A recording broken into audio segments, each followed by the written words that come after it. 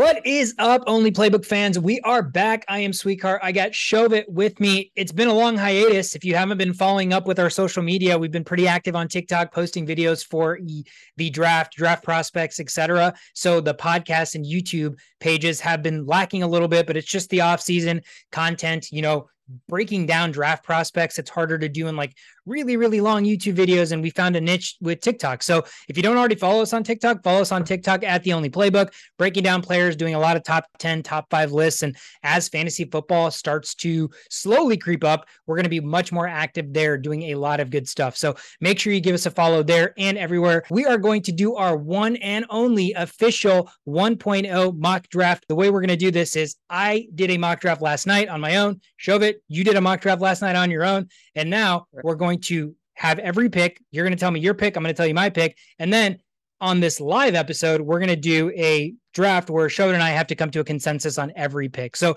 we're going to try our best to zoom through these, make sure, the obvious ones are obvious, the hard ones, why we're making these picks. But hopefully this can be fun exercise. And knowing that the draft is only 2 days away, Shovit, I feel like, we kind of say this every year, but this year, truly, I am very, very appalled that beyond the number one overall pick, I have absolutely no idea what's going to happen. Yeah. I mean, there's so much, I think, weird things that are going to happen during the draft. Trades, trade up, trade down, guys that you think are going to be drafted that don't get drafted as high. Just the spread itself, it's just wild to think about with the whole quarterback situation, where Anthony Richardson's going to go, where Will Levis is going to go. So it's going to be fun. It's going to be a fun draft with a lot of shenanigans happening, I think. Yeah, absolutely. And it's hard when you're doing the mock drafts yourself. Like I spent way more time on this than I should have. And I didn't realize how hard or how much longer it was going to take than it did.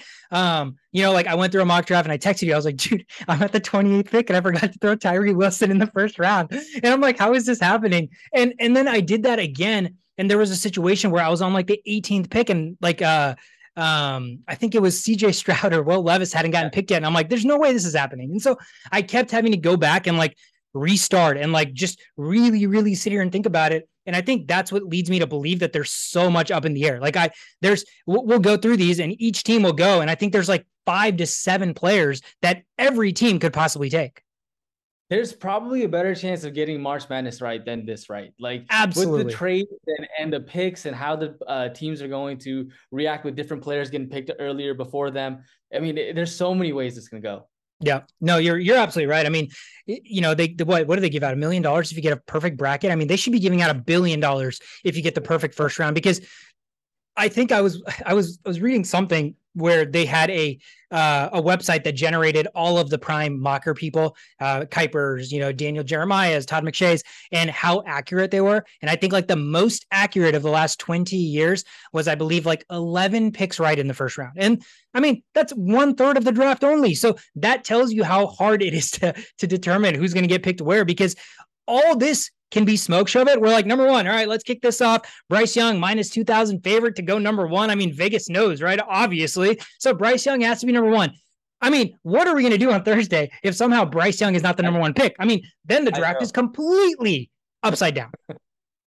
So everything goes out the drain after Bryce Young does not get picked, which I find it very, very hard to believe that Bryce Young will not be a Carolina Panther after Thursday. But yeah, betting odds, right? Those are the biggest things I look at. And it's not like he's just a little bit of a favorite. I mean, I think most recently he's minus 2,000 to go number one. So usually Vegas is not that drastically wrong. We were watching the draft last year and we looked at the odds and we saw how much Trayvon Walker jumped, I think, the day of the draft, and he ended up going number one. And there was no smoke about him going number one the day before that. So I think this Bryce Young hype is real. I think he's going to go number one. I think he's the best quarterback on the board. I think, again, the only flaw that everybody talks about is his size. If you can look past his size, there's very few weaknesses, in my opinion, to his game. Is there anything that you saw in Bryce Young that would not lead you to believe that he should be the top player?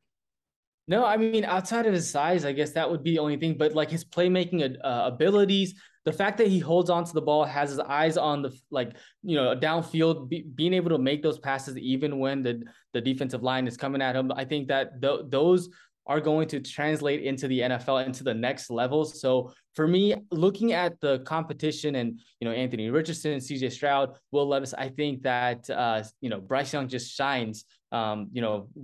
He's just on another level compared to those guys, in my opinion, as of right now in the tapes that I've seen. Yeah, no, I absolutely agree. And I think, again, that's why the odds are so heavily favored for him to go number one. Right. So we can kick it off. I mean, number one is pretty obvious, in my opinion. Bryce Young will go to Carolina, become a Panther. They get their franchise quarterback. Exciting to think about a franchise that has had two franchise quarterbacks, in recent memory, right? I mean, they drafted Cam Newton. He ended up taking him to the Super Bowl. He won MVP. You had, a player that an entire franchise could get behind. And now you're going to have another guy. So we talk about this all the time. As a Vikings fan, I'm just waiting for this opportunity. And Carolina is going to seemingly have this twice in the last, 12 years. So pretty exciting if you're a Panthers fan. Number two on the board, shove it. I toyed with this a lot. I just think, all the smoke, Levis going, Richardson going, why is Stroud falling? His 18% score on the S2 cognitive test, all this crap. And, at some point, I just put all that aside and I was like, I'm watching this guy's tape and he's just so damn good. So I don't understand a Texans team that desperately needs a franchise quarterback passing up a quarterback at the number 2 spot. Yes, they could wait at 12 and hope that one of these guys is still there. But I mean, then you're really playing a risky game. There's a chance that other teams can trade up and you don't have the player there. And then you're heading into this season with Davis Mills as your quarterback again. So I think there is way too much for me personally as just a, average to above average NFL fan and enjoyer that loves CJ Stroud's tape, that I think people that are grinding tape on this guy even harder than I am, I don't understand what's not to like. So I had to have him go number 2 to the Texans. Yeah, here's the thing. I also have CJ Stroud number 2, but I am concerned about the S2 test, not because I think that is a determination of how he's going to succeed, but if you look at Brock Purdy and his S2 score, it was really good. Like, they said that was one of the better ones. And so DeMeco Ryans coming from that system and seeing the S2 scores, I wonder if that carries any weight to making that decision to go with a different quarterback. And Will Levis is that guy. Anthony Richardson is still not polished in that sense. He's got crazy athleticism, but as a quarterback, can he do that? So Will Levis is that next guy.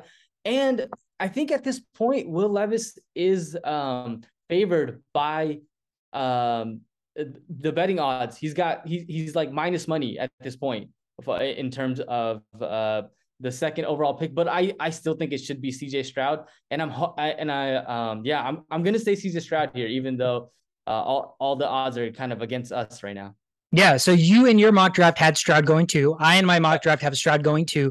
I agree. The smoke and the money, the odds are shifting towards Levis at 2 or first defensive player off the board. And it's not even Jalen Carter. It's not Will Anderson. It's Tyree Wilson. He's making that Trayvon Walker type jump pre-draft, right? So you could definitely give them Tyree Wilson, but the reason I find that it seems like a flawed tactic is you're a Texans team that basically could use anything. You can use any position to start to build, right? Why are you going to try to draft a player based on potential upside when, he could never reach that upside? There could be a chance that, we looked at Trayvon Walker last year and in his rookie year, Aiden Hutchinson had a way better season, right? But the jury is still out. Walker could end up having a better career. He could end up blowing up and exploding the way people thought he would. Now, same situation here. Again, you're a Texans team that's just looking for blue chip prospects to build a franchise around. I don't think you're going to risk a player that has, range of outcomes as wide as potentially Tyree Wilson does. So that's why I don't like Tyree Wilson there. That's why I don't love Will Levis there. That's why I think if you're going to take somebody, you're going to take Stroud. If you don't take Stroud, I think they're probably going to have to take like the most safest pick on the board, and that's probably Will Anderson from Alabama. So personally, you have Stroud, I have Stroud. If we're doing this consensus draft board, does it make sense for them to pass up on a quarterback knowing they need one and hoping that either one falls at 12 or hoping they're bad enough that they're in play for, Caleb Williams or Drake May next year? But is DeMeco Ryans going to let them tank like that? I don't think so. And then the other thing about this whole betting thing is that it all just kind of started with some Redditor saying that Will Levis told his family that he was getting drafted number 2 overall. He said, she said kind of deal, and I don't know if that's actually, if there's any weight to hold on that. So I'm going to say that, Houston Texans need to turn this franchise around. What better than a quarterback like CJ Stroud? We've seen the tapes. We've seen what he can do with against Georgia. I think this guy is a talent that needs to get drafted at number 2. I agree. Let's do it. Let's take Stroud to Houston. They have their quarterback of the future, officially going to build around CJ Stroud. That puts Arizona on the board at number 3. Now, quick thing to note, we could go back to Houston, and that could have potentially been a trade down spot. For the sake of this draft and how long this episode could go, we're just not going to do live trades. It's going to be very difficult to do, but we can touch on all of the spots that could be potential trade down spots, and number 2 is the first spot. So let's just put that out there. Houston could, if they don't love the quarterback position, which is what we're hearing, if they don't love Stroud, they could trade down. So that is a trade down spot. But we talk about Arizona here, Shovit. They don't need a quarterback, apparently. Kyler Murray's the guy. He's under contract, so you kind of are stuck with him. Now, I even so far as got to the idea, what if they flip everything upside down and draft day, they trade Kyler Murray? Kyler Murray is in a situation where, Cliff Kingsbury's gone. Like, the system, the infrastructure that was built around Kyler Murray to be the one is no longer there. And now there's this rhetoric around him that, does he not study enough? Does he not work hard? Where's his work ethic? So Arizona could be in a situation where they're like, Kyler Murray still holds weight in terms of assets that you can get back in a trade, but they don't love what they've seen the first, 2-3 years of him. So if they unload him, you're going to get capital back. You're going to get the potential to draft a quarterback right here. So this is not, to me, as crazy as people might think it could be. So again, stick with me here. I think they have Kyler Murray. Let's think they're going to build around him. So they're probably going to go best player on the board or defense in this spot. But it does not shock me with all of the negativity kind of last year that was surrounding that aura around Kyler Murray. Why, if they saw the opportunity, why not trade that guy as a franchise quarterback to some other team? And now you just put yourself in a spot to rebuild, which is kind of what you're doing anyways, outside of Kyler Murray. And not only that, they arguably have the worst roster in the NFL. Exactly. Right now, right? So they're trying to get capital. They're on full rebuild mode. And if that means getting rid of Kyler Murray just to get draft picks, I mean, I could, why not, right? Like, trade him to the Tampa Bay Buccaneers, who are looking for a quarterback, right? Mm-hmm. There's some teams, certainly a quarterback, they're looking for a quarterback, and Kyler Murray, he's got the skills, and I could see them restarting. And yeah, that would be a wise thing to do. I think the Cardinals, if not Kyler Murray, I think that there's certainly an opportunity for other teams that want that third pick to put an out to the Cardinals and get that third pick. I think that they just need to get draft capital at this point, just where they are in terms of talent. Yeah, like, just build, right? Like, similar to Houston, you just need players. You need good players on the football field. So if you're not enamored with the idea of taking Jalen Carter, who has off-field issues, if you're not enamored with the idea of taking Will Anderson, who is a safe player but may not have that upside that you're, wanting at number 3 overall, like, this is such a coveted position in the draft that, yeah, I think the most ideal situation for them is they trade down and they still end up building the defense the way they want to. So, I think for the sake of this, again, we're not going to do trades, but like we said, it's a good trade down spot. Who do you like here for Arizona in a situation where anybody's going to help them?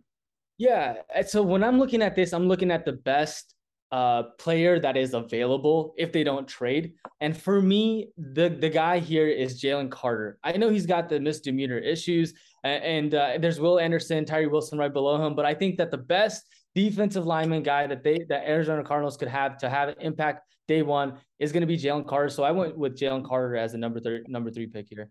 Okay. So I like that. I think, again, to me, off-field issues aside, he's probably the most talented player on the board, right? So he could go number 1 overall, but it's a defensive interior position that's not as coveted as an edge, as a quarterback, obviously. But there's a reason he's ranked 2nd as an interior threat because of how good he is. Now, my fear, Arizona, again, we just talked about Kyler Murray. He deals with all of this off-field crap. Like, do they really want to bring another guy in at the 3rd overall spot, a place where you basically cannot miss on a prospect? Bring another guy in that has more off-field issues. Their coaching situation is, again, they have who did they get? Jonathan Gannon, I believe. So there's uncertainty as to what type of leadership that building is going to have now with cliff gone. And I don't trust Kyler, which you would want the quarterback to be the leader of your football team, but Kyler doesn't give that off about him. So I don't personally want another bad apple in that locker room like Jalen Carter, which again, this could all be smoke, comes into the NFL and has as clean a sheet as you could possibly have. But that's why, to me, because Arizona right now, trading aside, can't miss, like they can't afford to miss. That's why I went safe and I went with Will Anderson. So I think you went with the best player on the board, which I agree with you completely. It's Jalen Carter. I went with they just can't afford to miss and they can't afford more off-field crap. So let's get somebody who is going to for sure be good enough. And that's Will Anderson. Okay. Yeah, I'll take that. I'm curious, where did you go with Jalen Carter? But I guess we'll find out, right? Yeah. So he didn't go very far. So number 4 is in Indianapolis. Talk to me about who you had for Indianapolis. Yeah. So for me, Indianapolis I think that they really wanted CJ Stroud. And I think that they, that was what their goal was going into this draft. But because the Houston Texans in my mock draft drafted CJ Stroud, I went with a defensive position here. And so Jalen Carter was the guy who I had the Cardinals picking up. And so I think that the best defensive position that was available for the Colts at this time would be Will Anderson. But in this case, since Will Anderson is not there, I think Jalen Carter is a guy that they will probably go with if he's available, if he doesn't get picked up by the Cardinals. Yep. So again, similar situation here. This is just going to be about the Jalen Carter slide because we're just waiting on a situation where you trust the team, you trust the coach, you trust the infrastructure. They've had history of success with bringing in guys that have similar situations. And so, it's a risk. It's an absolute risk. And again, I'm looking at a franchise that I don't personally buy into wanting to take that risk on a defensive player that could, end up not panning out, especially when this is a team that has a really, really nice young running back in Jonathan Taylor. They have a really, really nice young running back or a receiver in Michael Pittman Jr. All they're really needing is that quarterback, right? So this is another team that's quarterback hungry. I think, again, in a situation where unless they're going to roll out Matt Ryan again, which did he get cut? Like, is he even on the team anymore? He got cut, right? Yeah. So they need a quarterback. So they can't leave this draft personally, in my opinion, without a quarterback either, unless they have some sort of trade worked out for a quarterback who's going to come in and start for them. So I gave them Will Levis. Now, I personally would have given them Anthony Richardson, but the smoke and everything that I'm hearing, all of the mockosphere and everything that's talking about why Will Levis is climbing, I buy it. I think he is, again, we're going to look at like the Darnolds. We're going to look at the Blake Bortles. We're going to look at the Blaine Gabberts. All of these guys that came into the NFL as prototypical NFL players, right? Like prototypical quarterback. He's got the size. He's got the arm. Like it's just, he's got to put all this together. That's what Will Levis reminds me of. I think, like you said, the ideal scenario for the Colts, trade up to 2 to get Stroud, or somehow Houston doesn't take Stroud and Stroud falls in their lap. That's best case scenario. But because that doesn't happen here, I give them Will Levis. I think Chris Ballard is going to be more inclined to me to get Will Levis than he is going to be to get a project like Anthony Richardson. So I gave them Will Levis in my mock draft. He is still on the board here. They do need a quarterback. Do you think a team that needs a quarterback, they're going to go with the Jalen Carter here, best player on the board, or do you think they're going to take that swing at quarterback? I'll let you make the decision.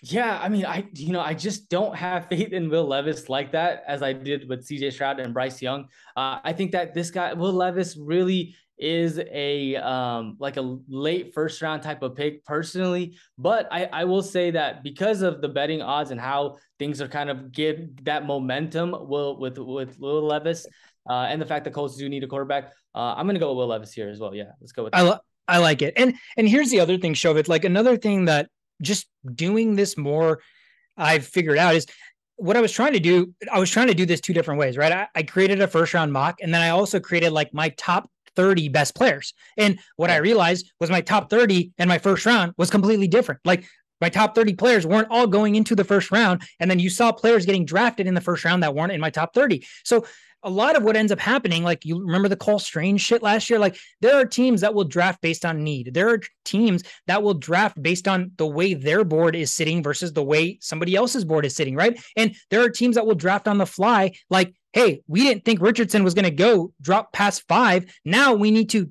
draft on the fly, make a trade up, figure out a situation that we can get this guy. So there's so many scenarios that this could play out.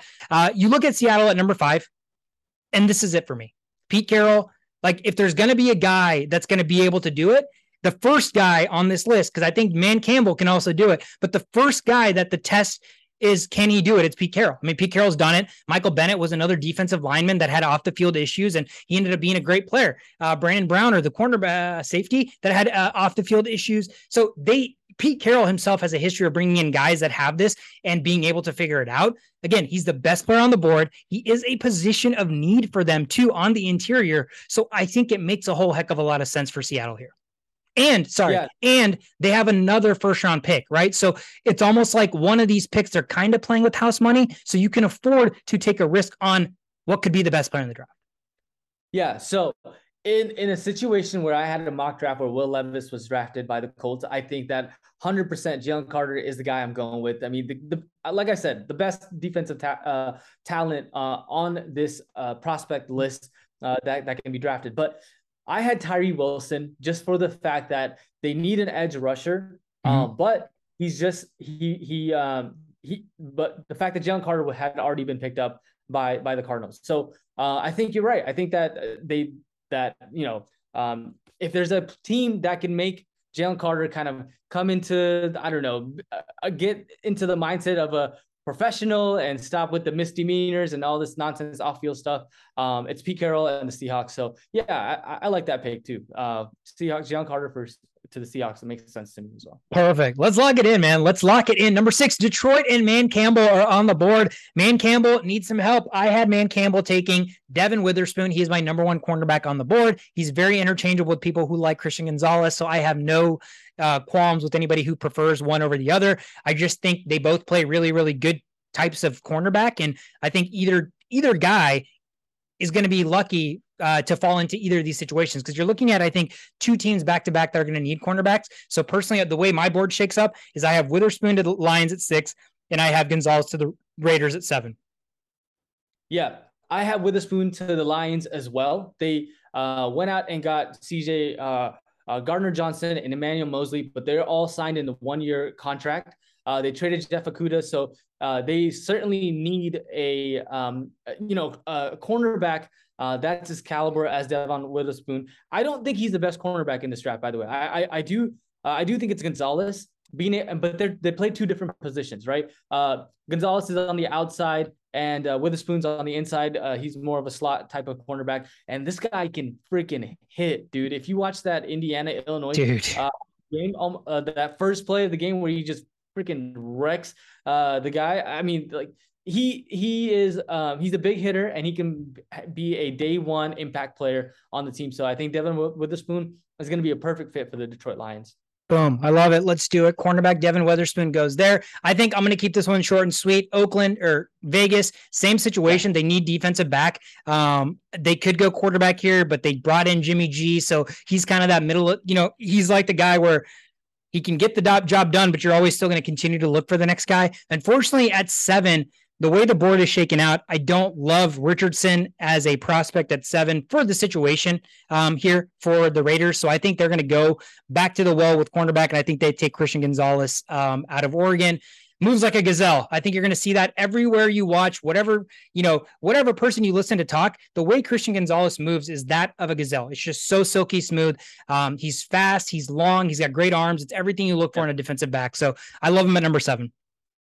Yeah, no, great guy. The only downside is I think his tackling abilities aren't as good as Witherspoon's are. But he's an outside cornerback, and that will probably get better as his career progresses. Yep, absolutely. That takes us to Atlanta at number 8. Also a team that, per this draft board, per PFF's simulator, it says they need a quarterback. They did take Ritter last year. I think they're still, wanting to see if Ritter's the guy. I mean, you took him in the 2nd round, so it's hard to probably come off of him after 1 year. But what do you see here for Atlanta, Shovit? Where do you see them going?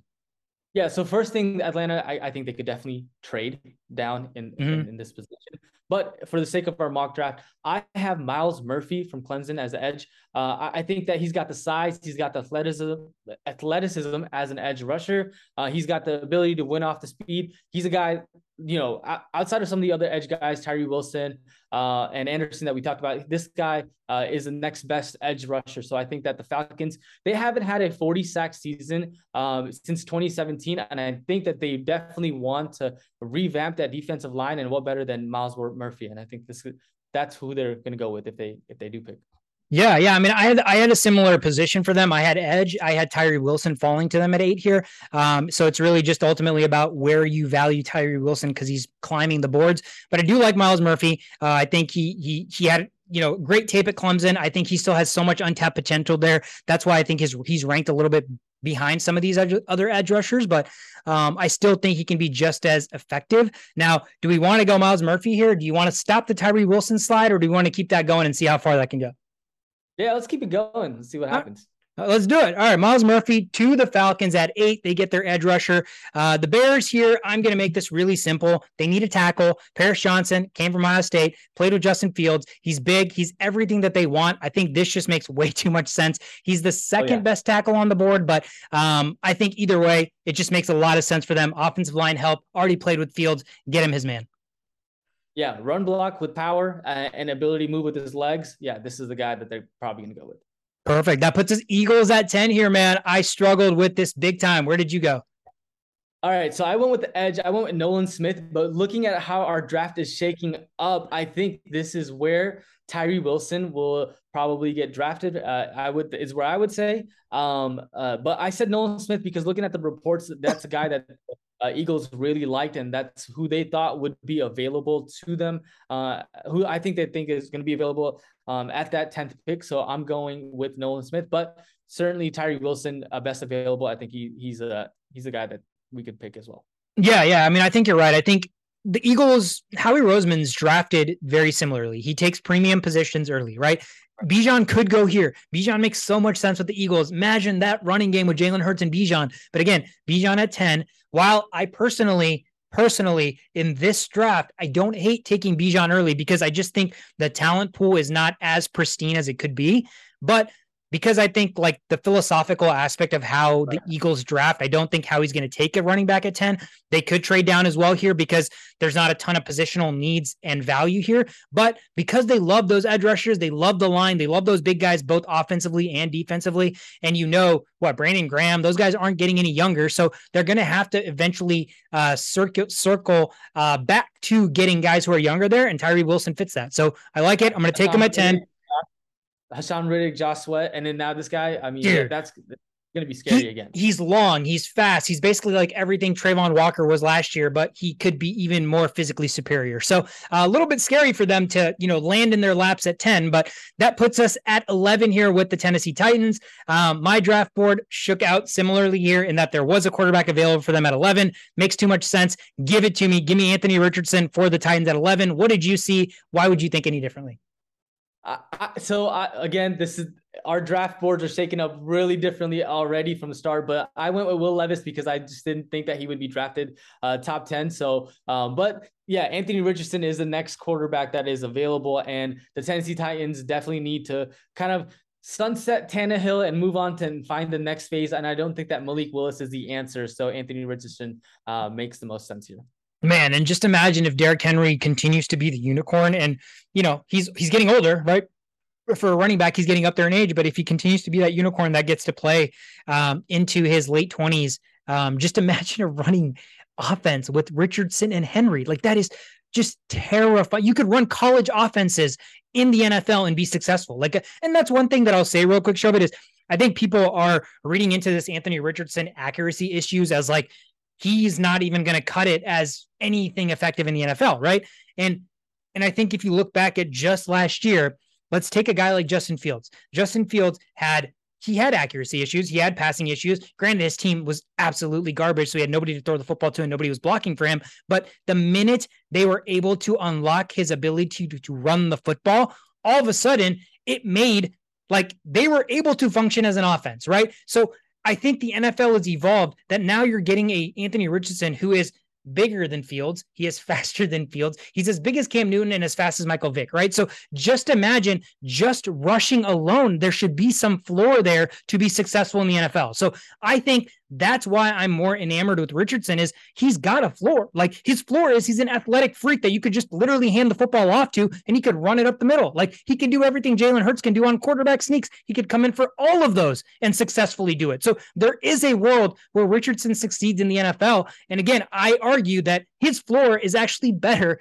than the floor of some of these other guys who are better passers than he already is. Yeah, no, I agree. I think there are some tapes where he's throwing on the run where he's not accurate, but like the basic throws from the pocket, there's not that as much of the accuracy issues there. So yeah, Anthony Richardson, yeah, he makes sense.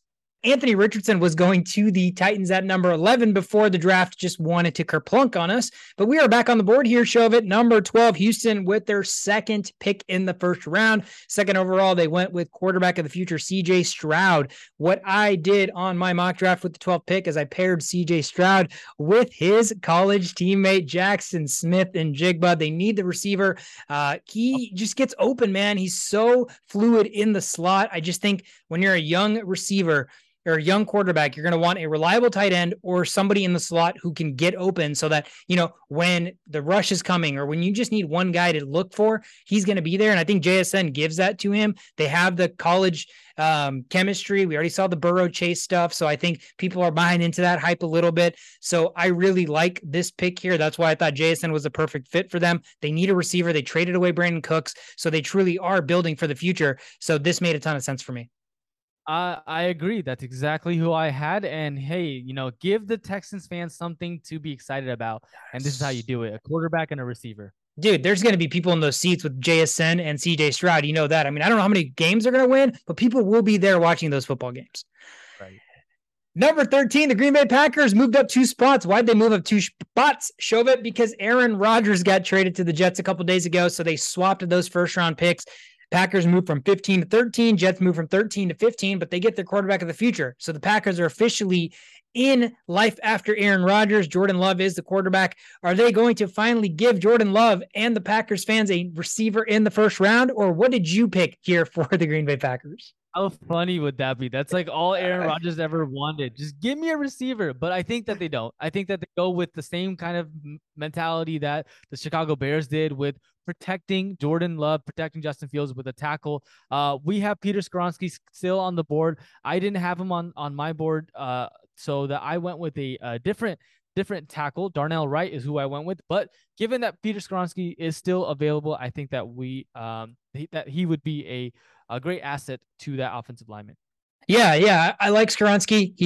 He profiles as a tackle, but I think he's got shorter arms. So I think they're going to push him inside and have him play guard, but he's flexible. He can play anywhere. And that's really, really big for a young quarterback that's going to need a ton of protection. Now, it's not the flashiest pick, but like you said, I have Skoronski going 10 to the Eagles in my mock. So I didn't think he'd be here at 13 either. I like the pick. I think he's versatile. The pick that intrigued me the most here was on my mock draft. I gave them Dalton Kincaid, tight end out of Utah at the 13th spot, man.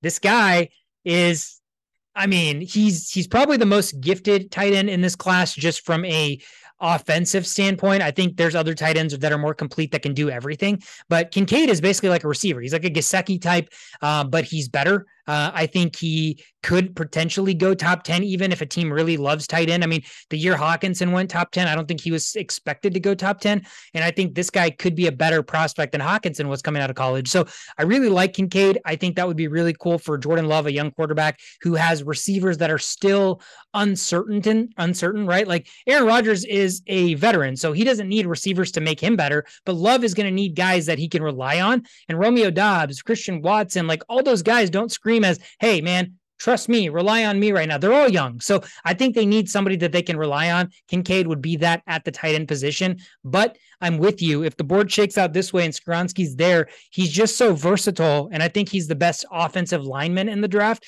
that I think they're going to want to take him just because he can play anywhere. And if you lose somebody at any position, you just plug him in there as well. So the versatility of Skoronski, I think, makes him the pick here at 13. Yeah, the strength and the agility, he's just I think he only had like 2 pressures, and his stats as far as his senior year are mind blowing. So yeah, for that reason, I think he's probably the best tackle at this point of the draft. Yeah, and I was trying to talk you out of it because I hate drafting for the Patriots, and I wanted to keep the Patriots Skoronski because it's just such an easy pick. Like, okay, just take this guy, you'll figure out what to do with him. But I struggle with the Patriots at 14, man. I don't know. Bill Belichick's just so weird. It says they need quarterback when they have Mac Jones, so that doesn't really make sense. Edge, you could always use offensive line. You could always use. That's why I like Skoronski. In my personal mock draft, I actually ended up giving them Brian Branch, safety out of Alabama. The reason I did that is I like Brian Branch as a safety and a nickel corner. So I think he also has the versatility in a defense run by the Patriots. A lot of times they want those secondary players to be able to move and play different spots, out of spots, etc. And I think Branch gives them that flexibility. So I liked Brian Branch here, but I also didn't mind potentially giving them an offensive lineman.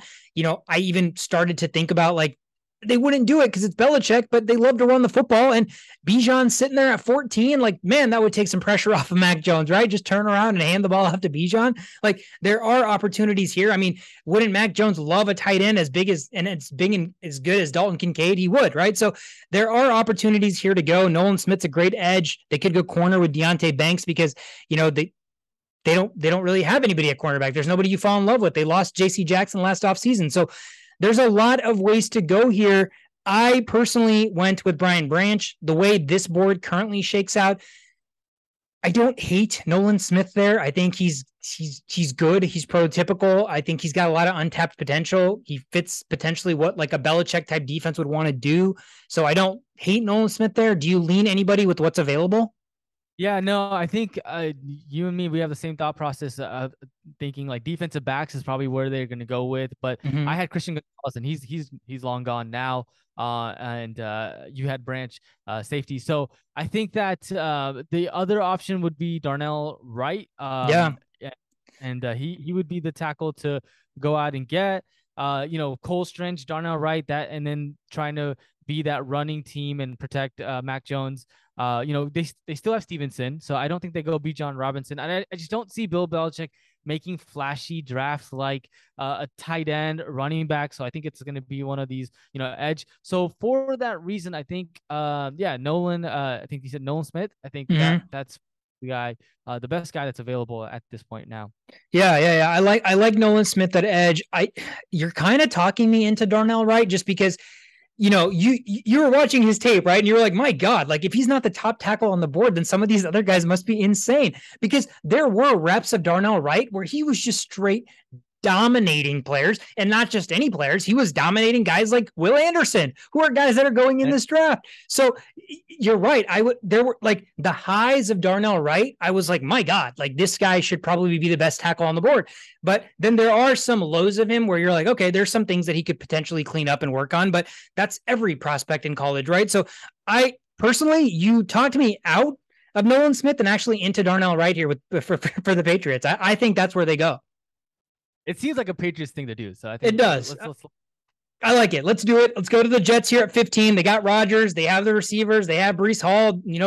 They don't have a lot of weaknesses, to be honest with you. They were kind of the team that was a quarterback away. So if I'm looking at the Jets roster here, I actually gave the Jets Darnell Wright in my mock draft because I was like, they need a tackle. He's a freak. Rodgers needs protection. If Darnell Wright's gone, though, I don't hate Broderick Jones. He's the other tackle I had on my board that I liked. I have him going, I think, 19 to the Buccaneers on my board, so he's kind of in this similar wave. But other than that, dude, I mean, the Jets don't really need a ton. So I think if they wanted to get crazy, they could, get Nolan Smith and have another edge rusher, because you can never have enough edge rushers. This is the type of position where it's like, are you going to get another guy at a premium like edge, or are you going to, address a position of need, which is tackle? So I would personally give them Broderick Jones. I don't know where you lean. I think Broderick Jones is a good pickup. Aaron Rodgers needs to be protected.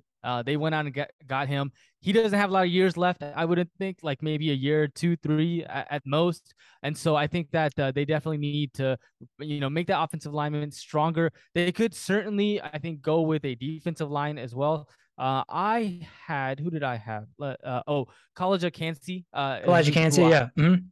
That's who I had to, make their defensive line better. But with the Aaron Rodgers pick, they already have Garrett Wilson. They've got some receivers. They got Alan Lazard as well. So I think that, Broderick Jones, offensive line, that's probably a safe pick here. Yeah, I mean, dude, they got Breece Hall. They have everything. Like their offense is scary good. Yeah, when I was thinking about it earlier, I'm getting like Aaron Rodgers is giving me Russell Wilson from last year before the season vibes, where it's like, dude, Russell Wilson's going to be sneaky in fantasy. Like he's going to drop. He's got the weapon. And then because I have the PTSD from Russell Wilson naturally, I'm like, wow, I'm going to get sucked into this Aaron Rodgers crap all over again, aren't I?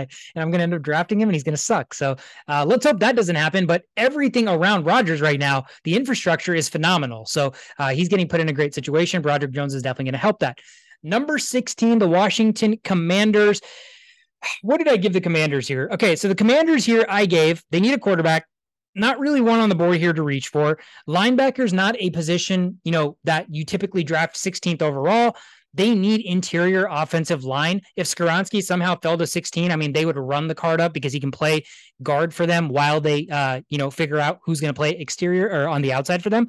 But because they need guard and center, the best interior offensive lineman is Florida's Osiris Torrance. And every year you have, even though guard's not premium, you're going to have a team or two that takes a linebacker or a team that takes a guard because that's just what they need. And right now, the way this board fell for them, I personally think they could go guard here. I mean, you could edge. They don't need because they have Chase Young, who obviously can't stay healthy, but they have good defensive linemen. They have good defensive backs. Again, you don't want to chase linebacker. I don't hate their offense, like their skill position. So the only thing right here that makes sense to me, to be honest with you, is reaching and just taking him, because even though his ADP is right at the end of the first round, he's the best guard on the board. And I think like somebody's going to take him because somebody's going to need a guard. And I think the Commanders need the guard. So I gave them Osiris Torrance. I don't know what you had. So I thought that the Commanders are lacking in the cornerback, defensive backs, players. I thought they had some guy that they drafted and the Steelers picked him up. I forget his name, and they cut him as well. But they're definitely lacking in that. So, and there's a lot of depth in terms of cornerback. So for that reason, I did give them Joey Porter Jr. I think that, but this is also another scenario where there's a trade down possibility. Mm-hmm. So I gave them Joey Porter Jr., but I certainly understand the offensive linemen. I mean, they're an asset to NFL teams, and you got to have that sound foundation if you want to be anywhere. So I certainly understand both picks. Yeah, and the other reason I went interior offensive line specifically is the way they love to use Brian Robinson. Like they were so hell-bent on running the ball in the middle, right? Over the middle. And so I think to do that, if that's really what they believe, and they're not in a position unless, they're one of the surprise teams that trade up or they trade for a wild card quarterback that we weren't expecting. If the quarterback's not there for them, they're going to have to do things to just shore up everything around Sam Howell, who's going to be their quarterback. And I think Sam Howell's going to need protection. He's got weapons, but protect him. He's a young quarterback. He's probably going to be one of the worst starting quarterbacks in the NFL, just projected going into the season. So he's going to need help. That's why I gave him the offensive line. But I'm with you. Cornerbacks are deep. I love Deontay Banks, and I like Joey Porter Jr. a lot as well. So the reason I didn't give them corner per se is because the top two guys are gone, and we've already talked about a deep cornerback class. I thought maybe they could find him in a second or third round with the guy that could still be plug and play.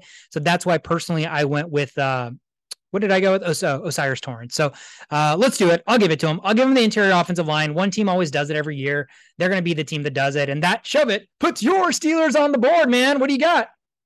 Yeah. So Steelers, man, they've been making a lot of moves this year in the offseason. They got Patrick Peterson as well, a couple of offensive linemen from the Eagles to help bolster the offensive line. So I think that they're probably going to try to get the best available, but what they definitely need is another guy complementing Peterson. So I went with the cornerback route here, and the best cornerback that I thought was available, that was going to be available, is Deontay Banks. Great coverage skills. He only had 2 interceptions, 28 games, but he's able to break up the passes and keeps up with the receivers really well in man coverage. What Steelers like to play. So Deontay Banks is probably the best cornerback at this point that is available. So I went with him. Joey Porter Jr. just makes too much sense because of he is. He's like the obvious mock just because of the Joey Porter connection. But you're right, dude. If not for Christian Gonzalez and Devin Witherspoon, people could talk me into Deontay Banks being like as good as they are. I just think, again, it's a deep class and you're seeing the separation of cornerbacks, but I wanted Deontay Banks for the Vikings at 23 because, like you said, the biggest thing that I saw on his tape is he's so glued to the hip of these receivers. Like these receivers are not getting much separation on him at all. So it's like, if he's not getting interceptions, that's fine, but he's so close to the receiver that he's always in a good position to break up the play or make a play on the football. And I think, dude, college cornerbacks, like either you're there or you're just not anywhere near where you're supposed to be, right? And this guy just always seems to be exactly where he needs to be. Like he's glued to the hip of these guys. And so I know the talent level for receivers in the NFL is going to get better, but man, I think Banks is only going to get better too. So as much as Porter makes sense, I think Banks is a better football player. So I will give you Banks. I will give you Banks. So that puts the Lions back on the board at 18 here. Who did the Lions take at 6? They took Devin Witherspoon, the cornerback from Illinois. So we look at the board here. Oh my gosh, this is crazy. So for me, the board played out for the Lions exactly how it played out in my mock draft. I gave the Lions Kalijah Kancey, defensive line from Pittsburgh. I think he is a position of need for them. They have Hutchinson on the outside, but they need somebody to help bolster the run defense. And I think Kalijah Kancey, although he is a little bit raw, to me, he's probably got the potential to be the best defensive interior in the draft. So I think, it's a risk, but again, you're a team that has 2 first-round picks. You already basically got a blue-chip guy like Devin Witherspoon, and you don't have a ton of other positional needs. So I think Kalijah Kancey, even if he doesn't become like a 3-down, 3 technique or a defensive line, he can still be a rotational piece, but the plays he's on the field, he's going to be a fucking beast. So I love Kalijah Kancey. Man Campbell, it just seems like it fits so well for what he's trying to do on the defense. So I think Kalijah Kancey at 18 is exactly what Detroit would do. Yeah, he was already gone from my boards with the Jets picking Kalijah Kancey, but I think that, yeah, absolutely, he fits with the scheme with the Detroit Lions. I also was toying with the idea that maybe they go receiver here, like Jordan Addison. Given the whole suspension thing, Jordan, what's his name? Jameson Williams, yeah. Williamson's going to be out for 6 games, and then having Amon-Ra St. Brown, Jameson Williamson when he comes back, and then Jordan Addison as the number 2, one of the guys can play slot, something like that. I was kind of intrigued with that idea, but given that Kalijah Kancey is available, I think that makes sense. The Lions defensive line, not so great. I mean, Aiden Hutchinson's there. Now they just need to get that interior line to be better, and I think that this makes sense as well. Yeah. I was with you too. I wanted to fit a wide receiver in there, but because I think having going 3 deep and having 3 good wide receivers just going to help Jared Goff that much more, right? So I wanted to do it too. The reason why I think they don't do it is because they already traded up last year for the receiver, and they're already dealing with, I guess, the minimal headache of the off-field stuff with Williams right now. So I think because they already have a receiver kind of in the fence or in the mold to be there, I don't think they're going to do it, but it wouldn't surprise me. I mean, again, you're looking at a team, surprisingly, when did we think we'd be sitting here and be like, you're looking at a team in Detroit that has very few weaknesses. And that's what I'm doing right here. I'm sitting here and telling you that Detroit has very few holes to plug in. So they're in such an optimal situation where the draft is going to elevate this team or has the chance to elevate this team from they're the odds-on favorite to win the division, but it's probably Vegas probably has their over/under wins at like 8.5 or 9.5, right? It's going to be one of those divisional races this year. But if the draft shakes up well for them, they're in a weak division. They're already in a weak NFC. This team has a chance to win like 12 football games. It's actually insane. So I think because of that, they're not going to go receiver. I think because of that, they want to make sure that their defense is still on par with what they think their offense can be. And I think Kalijah Kancey is the move. So as long as you're on par with it, we're going to do it. We're going to give him Kalijah Kancey. I've been saying Jameson Williams. What's Dude, wrong with me? You know why? Jameson Williamson is literally a person we know in real life. He went to high school with us. He played baseball, shortstop. I played with him. That's why that name is so confusing. Jameson Williams is the receiver. Jameson Williams' son is the shortstop that we went to high school with. So I kept doing that too. And I'm like, why do I keep doing that? Who the hell is Williamson? But that's the connection. All right, so we have Kalijah Kancey at 18. That puts the Tampa Bay Buccaneers and Baker Mayfield leading Tampa Bay Buccaneers on the clock here at number 19. A lot of needs here, Shovit. My draft played out to which they got an offensive tackle. They were able to get Broderick Jones. I think he's already gone here. Anton Harrison's still here. I think they do need offensive line help, but if not that, I mean, I think they can build anywhere. I think Brian Branch fits their scheme a lot. They need safety. He's a roamer. I like that for their defense. Nolan Smith, every team that just keeps passing him up, it feels like he's a steal. He continues to be a steal. So there's going to come a point where maybe a team that doesn't need edge just says, fuck it. Like, we're going to take Nolan Smith because he's a freak. So at 19 here, I gave them a tackle, played it safe. They have Baker Mayfield. Like, we saw how bad the offensive line got towards the end with Tom Brady. And so they need offensive line help. That's why I think it made sense. But with it not being Tom Brady, do you see maybe a different route that this team could go? Yeah, I was thinking more focus on defense. That's why I went with Brian Branch, safety from Alabama. I think that he's there's not a lot of safeties that are actually, top first round prospects in this draft. He's the best available, and they definitely need a safety help. We saw what the Cowboys did during the divisional round, and it wasn't pretty, and that defense needs help. So I went with safety here, but I mean, hey, tackle, I certainly understand that as well. So which tackle were you thinking of? I went with Anton Harrison. I think he's the best remaining tackle on the board. I think he's the best remaining tackle on the board that has the ability to play on both sides in terms of tackle. So that's why I like him a little bit more than like DeJuan Jones. But I like Brian Branch, the player, better, and I think he fits this well. So I'm going to take him at 19. I think he's already a steal. He does play nickel corner very well too. So he's basically a guy that can play safety and nickel corner, and he can even come down and blitz for you. So very, very flexible in terms of what he can do. That puts the Seahawks back on the clock. They went with the Jalen Carter fall earlier with the 5th overall pick. So they've arguably already got the best football player in the draft. Now at 20, they still need interior offensive line help, and basically they can go best player available. There's not really a ton. I mean, the defense needs to get fixed. So if I'm leaning which way, like, I still continue to build the defense personally. But what did you have for Seattle here at 20?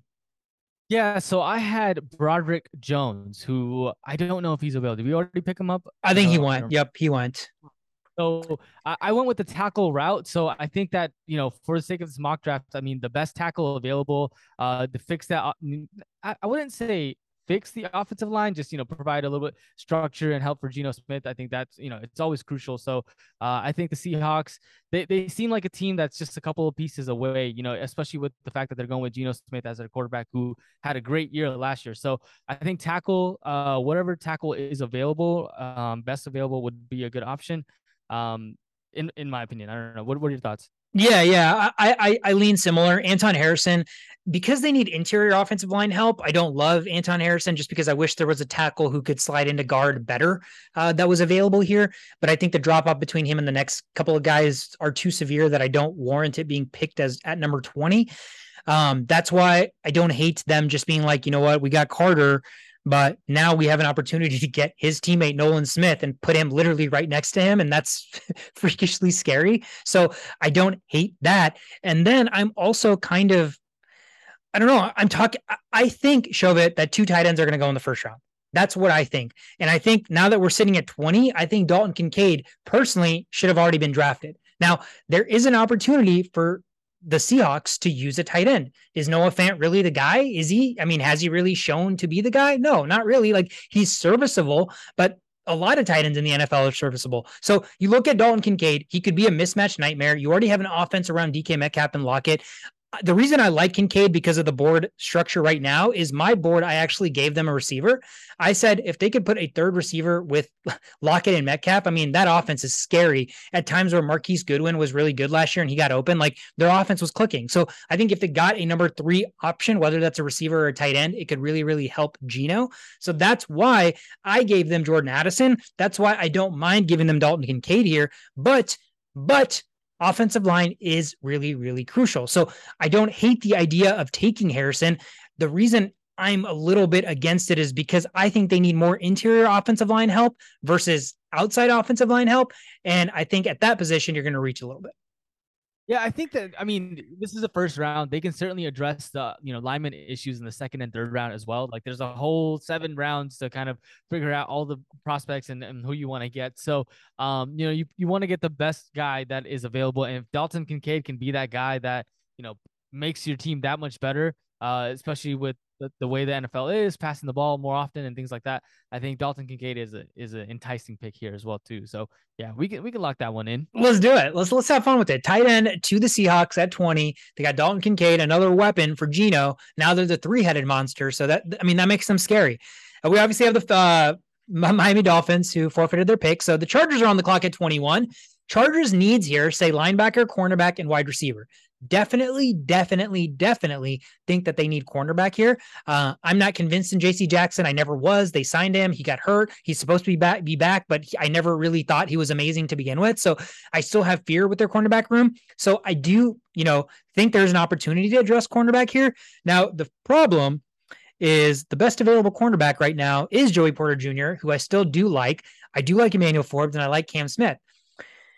Where I lean more with this team is receiver.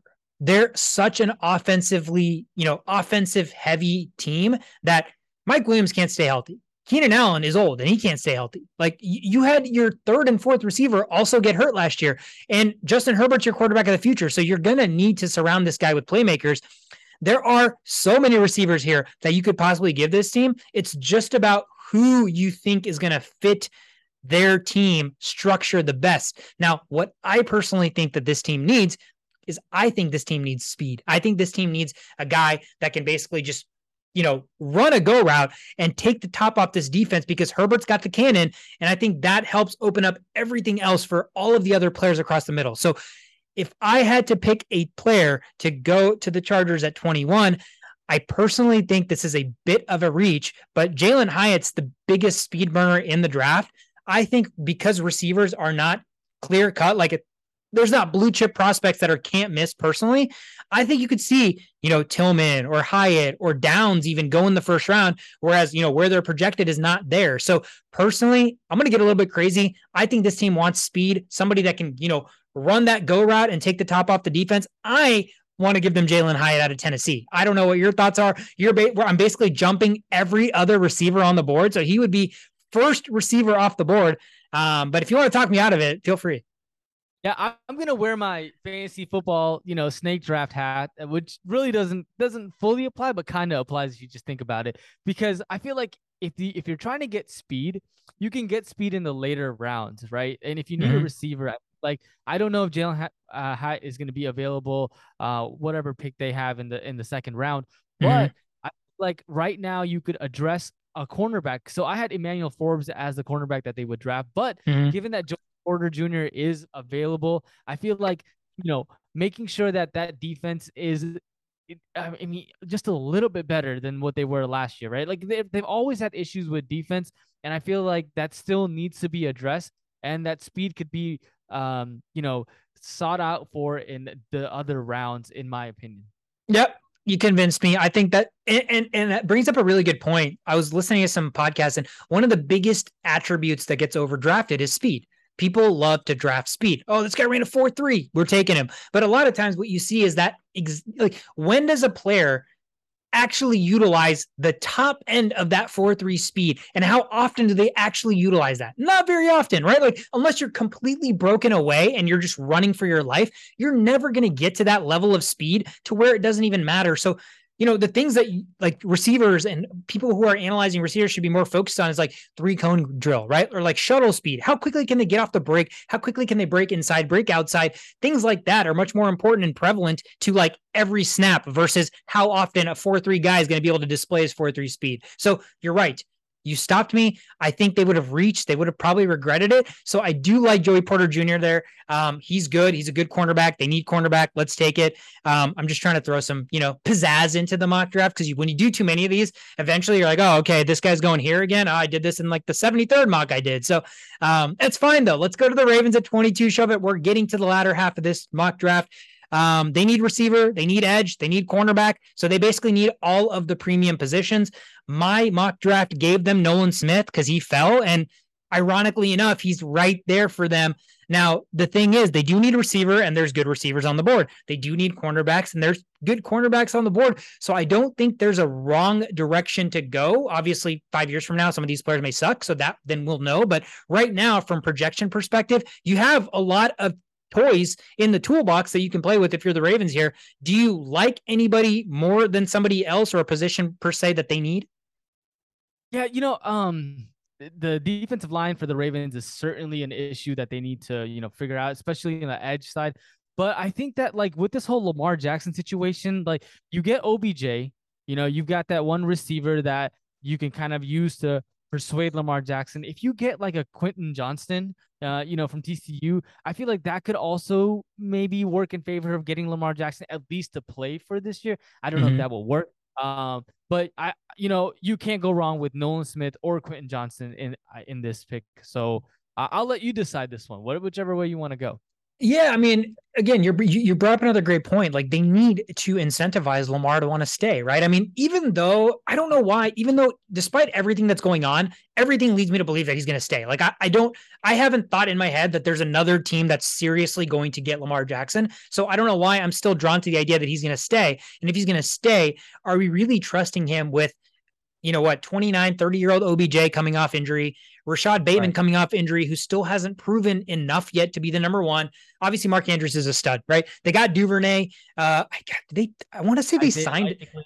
Yeah, Isaiah Likely. They have Isaiah Likely, who's a great backup, could even be like a 1-2 punch in the tight end position. They signed another receiver, but for some reason I can't think of his name right now. But I do like receiver there. I mean, dude, Lamar, I think we're in a situation with Lamar where they need to start catering. You know how they tried to cater the offense to Lamar in the sense that they wanted to make it run heavy, but utilize Lamar's legs more. I think they need to slightly try to shift this into being like, hey, Lamar can pass the football. Let's try to actually orchestrate an offense that's pass centric, but Lamar has the flexibility to use his legs, right? So I think if they shifted that way, it would just make the defenses so much more chaotic and not understand how to defend this team. So I love that. I think if you want to put another receiver or a big bodied receiver, 42-inch vertical, even though he's not necessarily using that to, high point the football, which is something that, I dislike about him, but you just have to believe that a guy with these intangibles or tools, the NFL level, somebody's going to have to teach him how to maximize that, right? I mean, that's what the NFL is about. Like, how do you get college prospects to actually be successful NFL players? These coaches and these training regimens and stuff that they put them through allows them to excel and continue to progress. So if we're to believe that Quentin Johnston's going to be able to excel and like fit into the architecture and mold of his body and stature, then he's going to be fantastic. It's just, we don't know that it's going to play out that way. But for projection based, give me Quentin Johnston. It's going to put another tool for Lamar Jackson to utilize, and it's going to make that offense much more chaotic and fun and crazy. So I am all for it. That puts my Minnesota Vikings on the clock at 23, Chauvin. And my favorite player that I've been wanting the Vikings to take is still on the board. Now, I can't figure it out. I want you to talk to me, because my mock draft that I gave them, it played out this way. I gave them Zay Flowers. He's my favorite receiver. He's the guy I want. I want the Vikings to take a receiver in the first round, and it's playing out this way.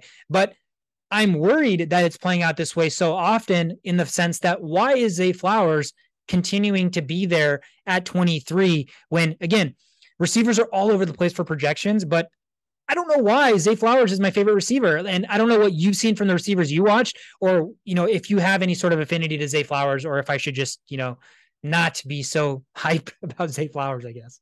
Yeah, I don't know. I see the thing about the receivers receiving class is like, for me, it's Jordan Addison and JXN, and everyone else is like, oh, okay, yeah, they're good. Hyatt's got the speed and all of that. Not really something that like I'm just too excited about. Like last year was amazing, right? Like Olave and all that. I just don't know if this year's class gives you. No, it's not. For that reason, I don't know if you want to make that, Zay Flowers is that pick. And you also have Jefferson. You guys have, well, not Thielen, but I forget your Osborne.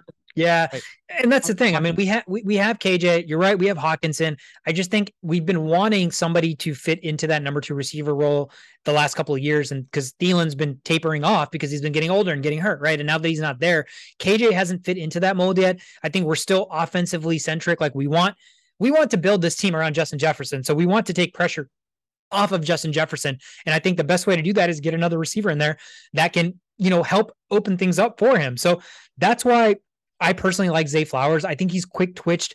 What I love about Zay Flowers, the thing that kind of makes me, I don't know, gravitate towards him more so than other receivers, is he's a small receiver, but he wins at the catch point. Like there is nothing that like makes me more hype about a receiver than seeing like a 5'9" guy out jump other defensive backs, right? Because that's the one flaw to your game, or it's supposed to be. You're small, so you can't high point footballs. Well, you have freaking Quentin Johnston at 6'3", 42-inch vertical that doesn't even know how to high point a football. And you have Zay Flowers at 5'10", that can high point the football better than like any other receiver in this class. And so I'm like, how? Like, if size is your weakness, but you can high point the football, you don't have a weakness. So, and the other reason I love receiver for the Vikings is you're asked to come in and not be the guy. Like, how much less pressure is it to come into an offensive system and be like, you're already playing next to the best receiver in football. You just have to be like average and you're going to be good. I think every receiver could excel in that situation. So, as much as I don't love some of the receivers, I think if the Vikings ended up with Addison or Quentin Johnston or somebody else, you're playing next to the best receiver in football. So it's automatically creating mismatches for you. And I think, man, one-on-one, Zay Flowers running routes, like there's nobody they're not going to stop him. So I love Zay Flowers. He's my favorite receiver in a receiving class where it was hard to find receivers who stood out on tape. Zay Flowers was one of the few that did. And I think that's why. Let's do it. Let's lock it in. Let's go, Zay Flowers to the Vikings at 23. That puts the Jags on the board at 24. The Jags need interior offensive line. They need edge. They need defensive back. For me, it was Myles Murphy. That's who I gave them. He fell on the board. I think we already drafted Murphy because you liked him in the top 10, but I think that flips it to where Nolan Smith at 24 should be an absolute steal for a team that needs edge. That would be my pick. I don't know if you have thoughts there. Yeah, no, Nolan Smith was already drafted as well for me. So I had Lucas Van Ness, but given the best available, I think Nolan Smith is the guy that they have to get. If he's there at this point, then you get him. Yep, I like it. Nolan Smith will go 25 to the Giants. This is the one of the few in the first round. There was like 3 or 4 where I reached because it's just a position of need. The Giants have been pretty vocal about the fact they need a center. And so like you're going to have to reach if you want to take the best center, but John Michael Schmitz consistently is the top center on the board.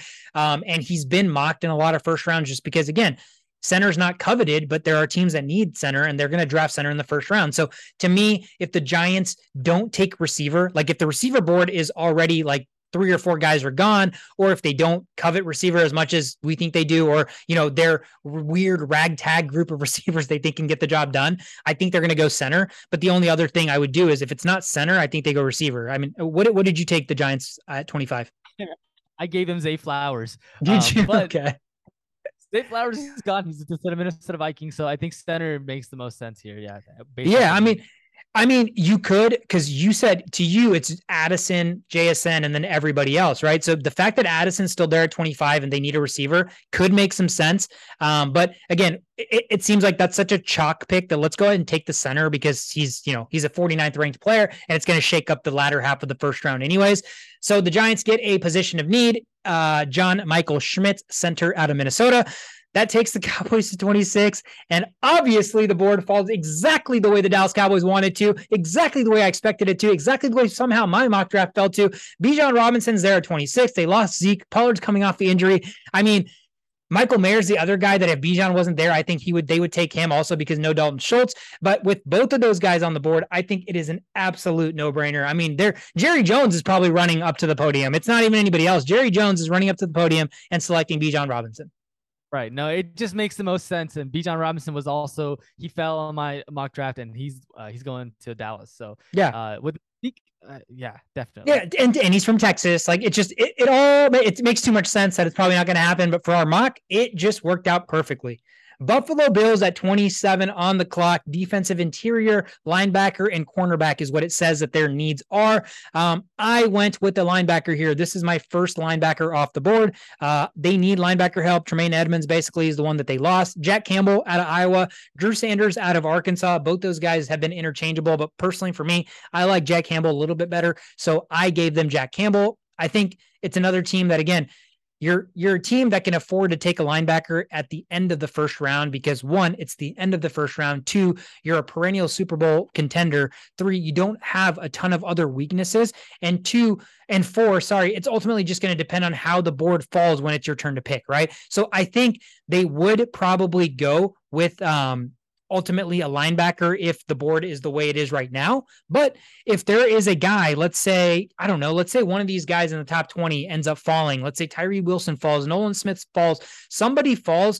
to the Bills. Like, let's say Bijan's there at 27. I'm not convinced that they wouldn't take Bijan at 27.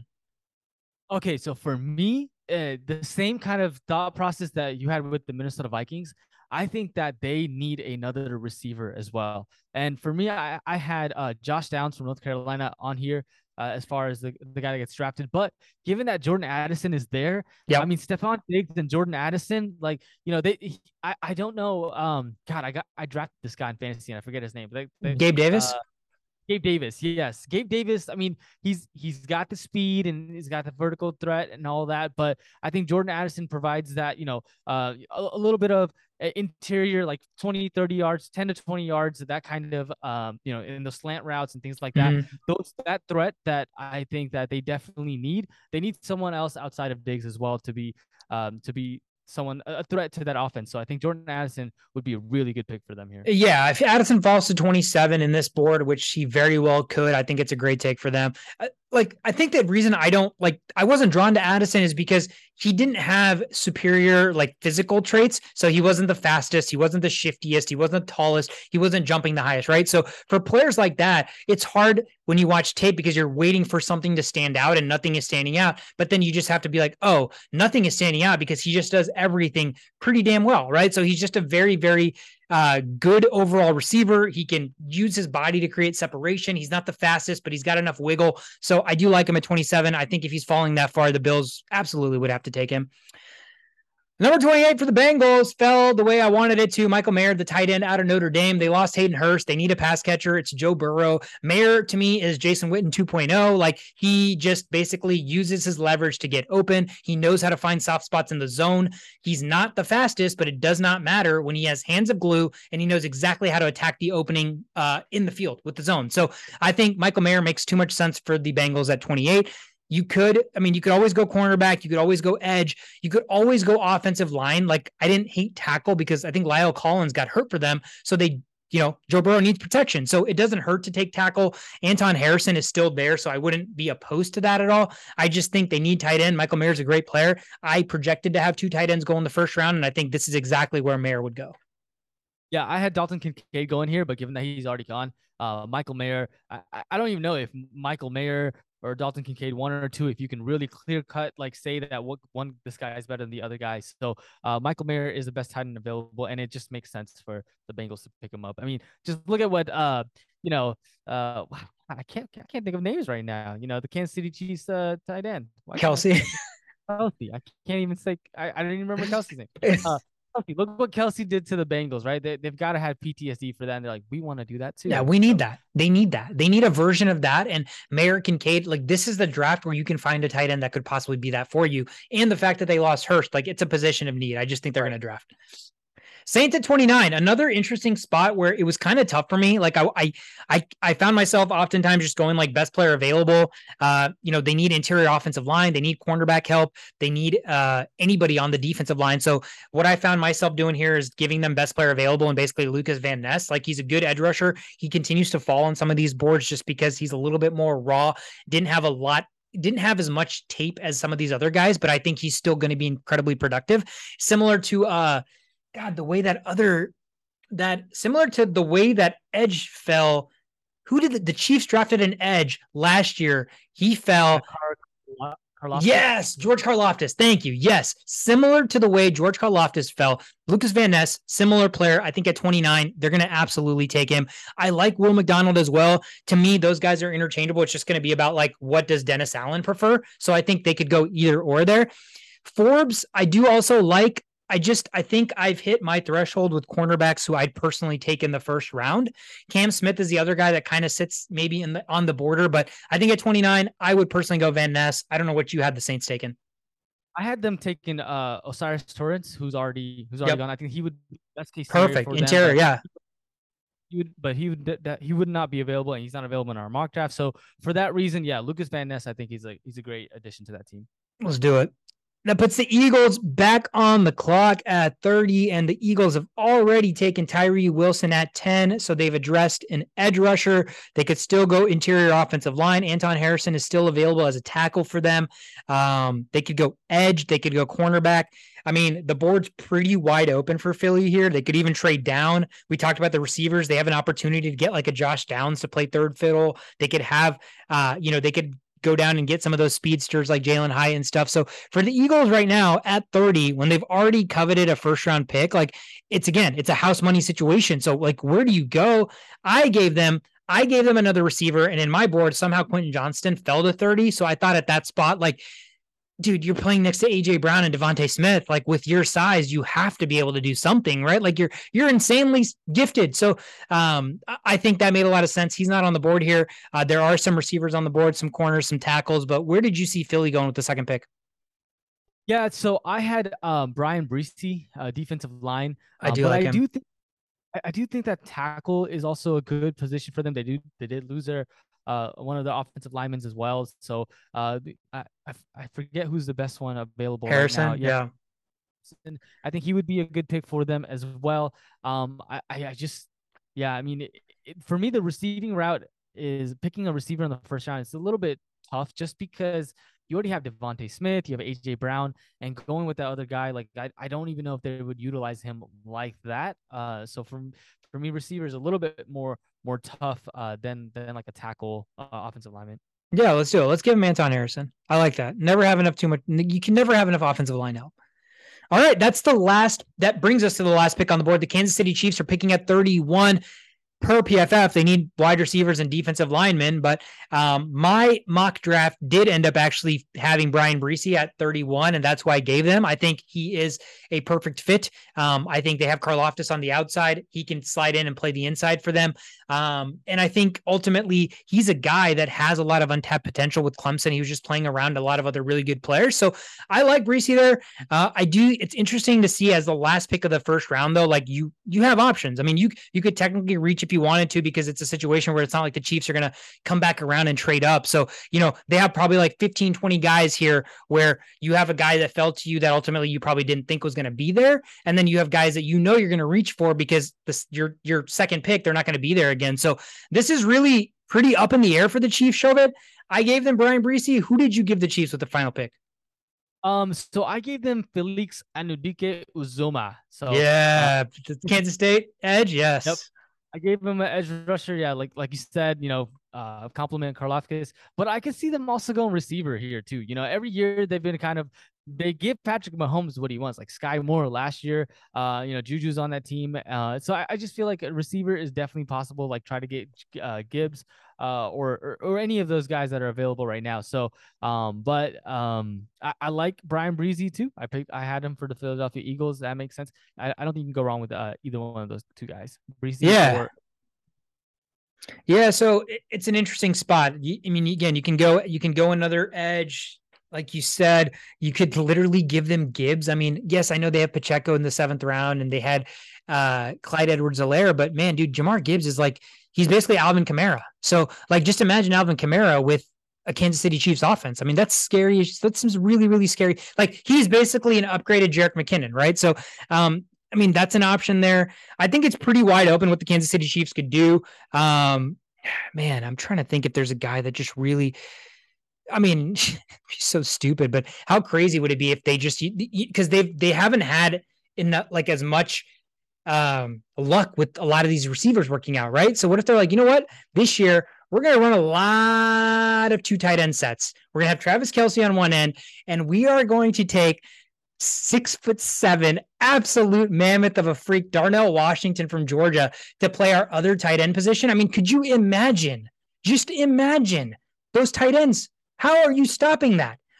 It worked for the Patriots, right? Like that Gronk and Aaron Hernandez. Remember when that was like, yes, they were stellar players. So yeah, I mean that would be scary. That would Kelsey's 32 now, so like it's not like he's getting any younger. Like at some point you're looking at a possible heir apparent, but man, if you find a tight end that's as big and freakishly gifted as like Darnell Washington, and you're just pairing him as a complement to a Kelce, like the sky's the limit. So I think I'm interested to see where the Chiefs go. For the sake of this draft, and we're ending it, let's just get crazy with it. I like Darnell Washington at 31. If you have any qualms with it, I won't do it. But if you don't, we're going to give them that freak and see what that offense can do with him. Yep. Lock it in. Darnell Washington as the final pick of the first round. that'd be a record of like 3 tight ends going in the first round. Has that ever happened? Like I'm curious Dude, now. I mean, we'll have to go back and check. I mean, I'm sure 2 tight ends for sure has. I bet 3 has. Maybe not like often, but I'm sure it has. But let's go back and check. But this is the way the first round shakes up for us, Shovet, in our NFL mock draft 1.0 for the only playbook. You and I came to a consensus on these picks. The way it shakes out is, probably not even going to be 40% accurate, 30% accurate. So it's all just a fun exercise, just pure speculation. I am so excited for Thursday. I've been itching. It cannot get here soon enough.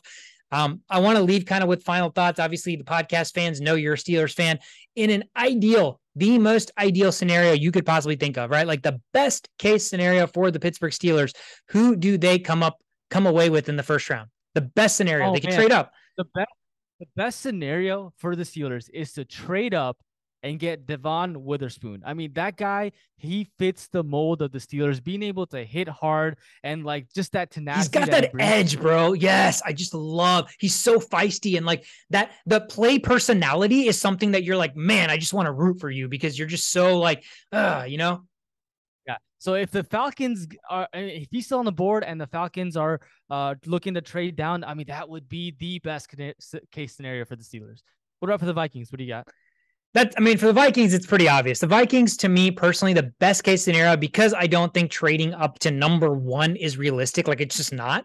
Bryce Young is the best case scenario, but that's not. I don't think that's a realistic scenario. To me, the best case realistic scenario is somehow CJ Stroud becomes a Minnesota Viking, because this cognitive test, right? Like there's rumors, there's smoke screens, what's real and what's not, I don't know. But if there are teams that are taking this cognitive test a lot more seriously than what we anticipated them to, then yes, there is a realistic chance that he falls. And I think if he is not drafted as a top 10 pick, then every team that needs a quarterback outside of the top 10 should be trying to trade up to like 10, 11, 12, similar to where like Fields went last year. That spot right there, somebody needs to take a risk and draft CJ Stroud, because I don't think he should fall out of the top 10. I don't even think he should be like 3rd. I think he should go the way it's going right now. I think he should be the Texans quarterback. But if that's not the way it plays out, in my ideal scenario, the Vikings somehow trade up and land CJ Stroud.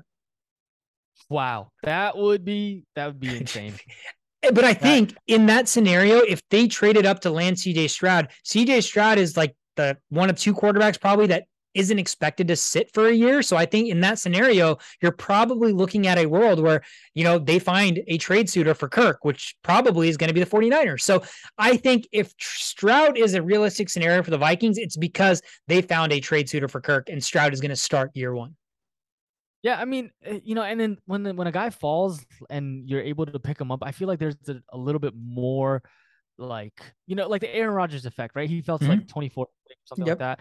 Like he's got more to play for, more to prove. Like this S2 test, like they don't mean shit. Like it doesn't mean shit. It just came. It's such a new test. There's not enough data to like what it's done is it doesn't determine who's going to be successful, but what it's proven so far is the people that have scored very poorly are not successful. So like it has proven that everybody that scored poorly has yet to be a successful NFL quarterback. So the jury is out on that. So it's like an uphill battle for Stroud from that regard. But dude, we're watching football, right? So like at some point I have to put the S2 cognitive test aside and just trust my own ability to like watch football and watch tape. And Stroud is phenomenal. So like if I'm wrong, if in a year from now, Stroud's like the biggest bust we've ever seen, I will gladly eat my words and be like, man, I could not believe how more wrong I was on him. But there's very few prospects that I'm just like, I don't understand why people aren't obsessed with this guy like I am. And that's how I feel about CJ Stroud. And honestly, it could be like some, conspiracy, some teams that are trying to get Stroud, like just putting some shit out there just to make his stock go down a little bit more. I'm sure there's a lot of shady stuff that happens. Oh, yeah.